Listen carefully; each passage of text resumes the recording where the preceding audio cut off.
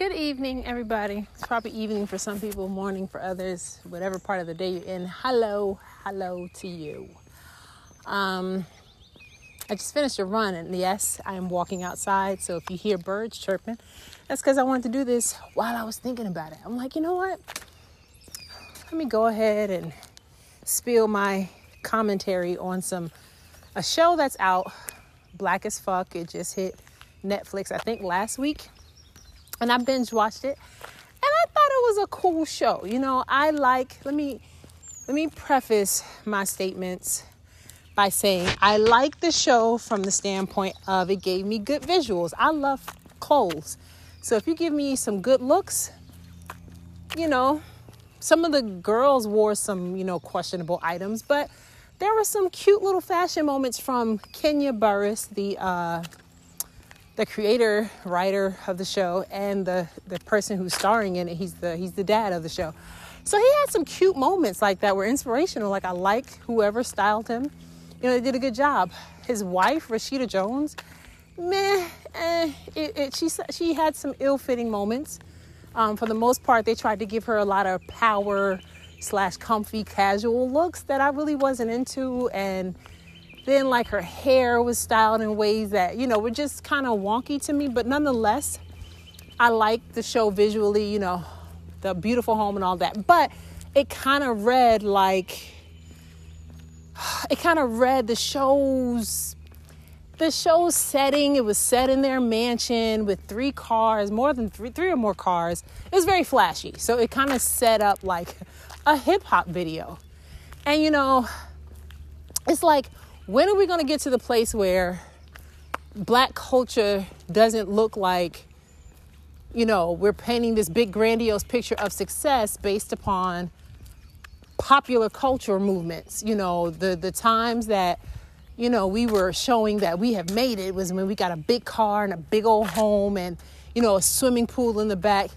I'm kind of weary of those aesthetics. It's kind of like most of the Black people in America, we're either not aspiring to that, or it's going to be some time before we get to that. It's not to say that you shouldn't have aspirations and dreams, shoot for the stars, do that.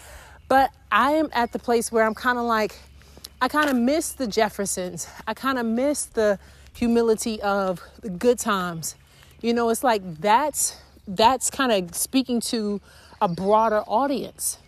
And even so, it's almost this idea, you're subtly saying, in a way, you reach success for real, when you can afford this lavish, famous looking Hollywood lifestyle. And you would be surprised at the amount of people that are going broke to maintain that, even on the thousandaire level. You have thousandaires who are out here buying cars that they can't afford, flashing Gucci and Celine sunglasses that they can't afford, all because they saw it on Kim Kardashian's feed or, some celebrity's feed. So they want to live that lifestyle as close as possible, but they're going broke doing that. So those are some of my takeaways. It's kind of like, yes, and then there was the commentary about, historical context of why we are flashy the way that we are, why we got to be dripping because, slavery, everything had to do with, and it even said it explicitly said every episode was basically, it was entitled because of slavery, right? And it's like, okay, so we are this way because of slavery. We think like this, we move like this, we spin like this because of slavery. And it's I wish we could speak to the modern day social injustices that are in our faces today. Like, I get it. Yes, we should have the historical context to ground us as to how far we've come. But if you don't speak to what's happening today, it is as if you're saying in a not direct way. Of course, they're not saying this explicitly, but when you're not saying certain things, it implies that we're not here. Like, where's the Black person today? Clearly, most of us are not in multi-million-dollar mansions. I get he wants to tell his story and he needed to get that out of his system for some reason or another.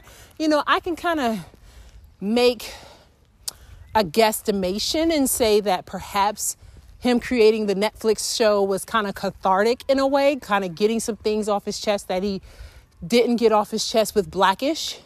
You know, he had some extensive conversations that he wanted to start within this series that he didn't do or couldn't do in Mixed-ish and Blackish. So I get it. You know, as a creator, you have so many things in your mind and so many stories you want to tell. Yeah, you want to tell it. So I get it. But at the same time, like I said, you know, I even liked one of the episodes where it spoke to, you know, if Black people are legitimately, is it okay to critique Black art and Black cinematic work? You know, we have been fighting for a seat at the table all these years. Now we have the seat at the table, and some of us now are building the table, like your Lena Waithe and your Ava DuVernay. I'm sorry if I'm not pronouncing her name right, the director. Your Tyler Perry's. You have these people who now either built the table or they're at the table, and they're the big dog at the table.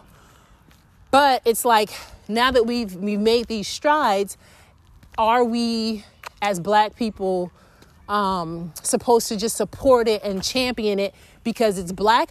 Or can we have a space where we can critique it, you know, without sounding like a hater or being called a crab in the barrel? You know, no work out there is beyond critique. If you put a movie out there, I personally don't care who it is. You know, Tyler Perry, we give Tyler Perry a lot of flack, you know, for his soap opera-ish, you know, telenovela type movies and work, but it speaks to a specific audience, and it speaks to an audience that exists, obviously.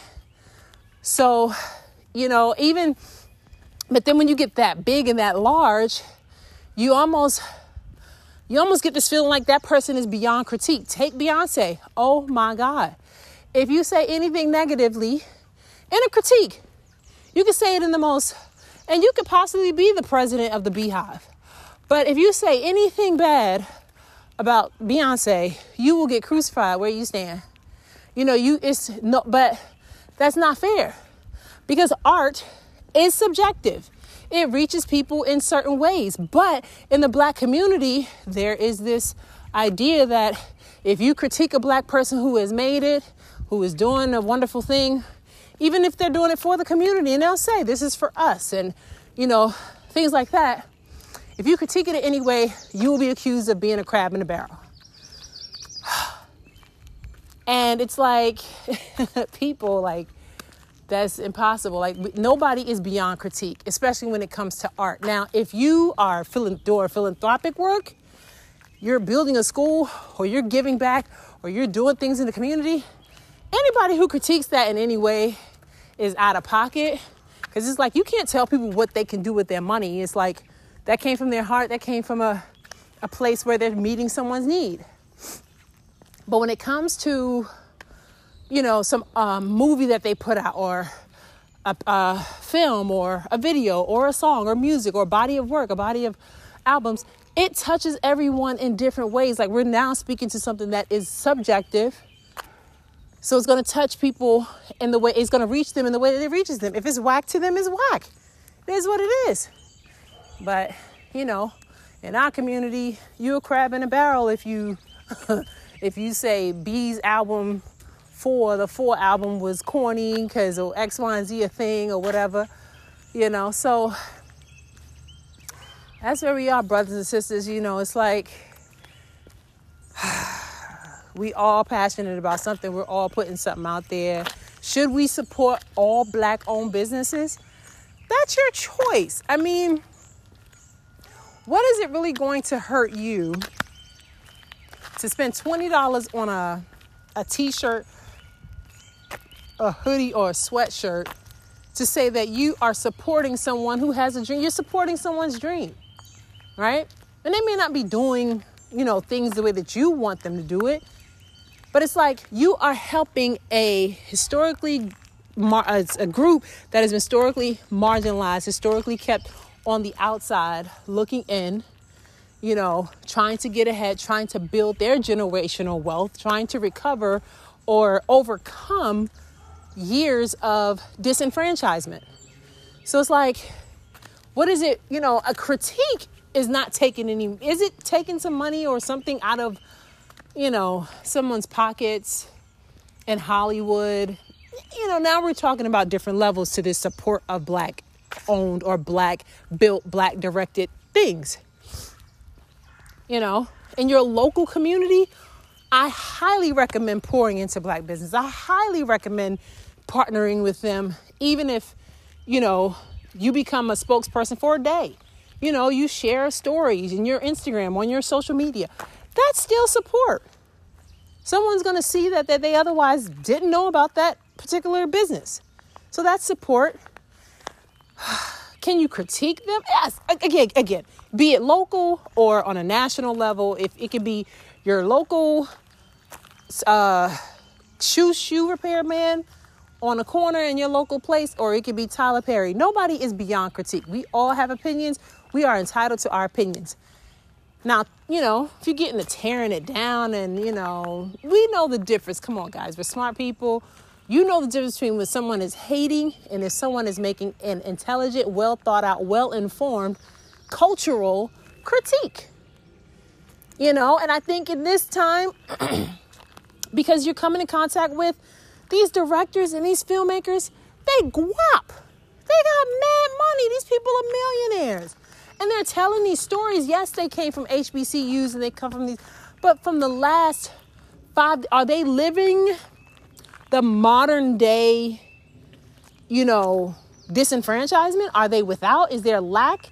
Now we're getting into less about racism or the issues with race in these different spaces of America. And now we're getting into the haves and the have-nots. A lot of these filmmakers, they're not scraping up pennies, doing GoFundMes or doing Kickstarts to get their films off the ground. They may be at their level. They may feel like they could use some more funding, or they could have, a better representation in the Oscars or at some Sundance festival. But, they at their level, they still have spaces where they feel like they're still not getting access. But it's still a big thing of classism, as well. Like there's so many, it's so multi-layered. This, when you start talking about excess, basically, the discussion really is under the umbrella of accessibility, right? So years ago, we didn't get access because we were Black. Now it's like some people are getting access, they're Black and they have the money and they have the backing. And then some are not because they don't have the backing and the funding.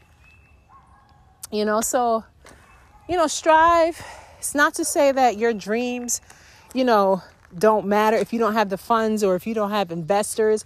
It's just you have to do your research and your due diligence to get there. We have the accessibility, everybody, the discussion on the table in so many industries of late is diversity and inclusion. So if you have an idea, you have an invention or something that you're trying to get off the ground, what separates you from the person who actually gets it done is hustle, is drive, is staying the course. When you think it's not going to, when those dark days come, when there's no money coming in, or even this day right now, we're all shut in, what is going to be your plan? How are you making plans for when the world does become open to us again? Physically, where we're out there, we're moving about the streets. Right now you can make a hustle virtually. You can do some things online and digitally in that space,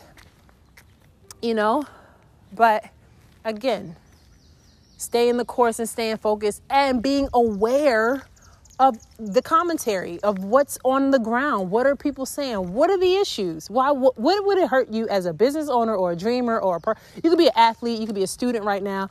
Maybe you're not a person who's into the creative things, but you're an engineer.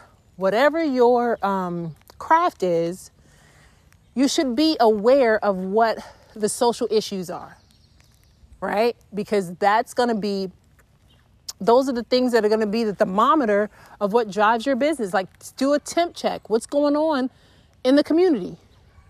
Who are the have-nots? Who has it? Who has access and who doesn't? These things are important because then this is your marketing plan right here in a sense. This is part of your marketing plan. It's not the marketing plan. But this is pieces of information that will inform your marketing plan. You should know these things. And be ready for critique.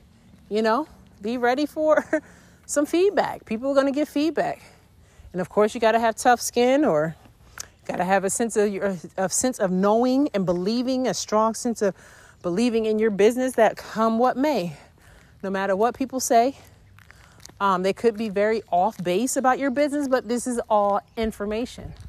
It could very well inform how your business, the voice that your business has, your brand statements may need a little more clarity.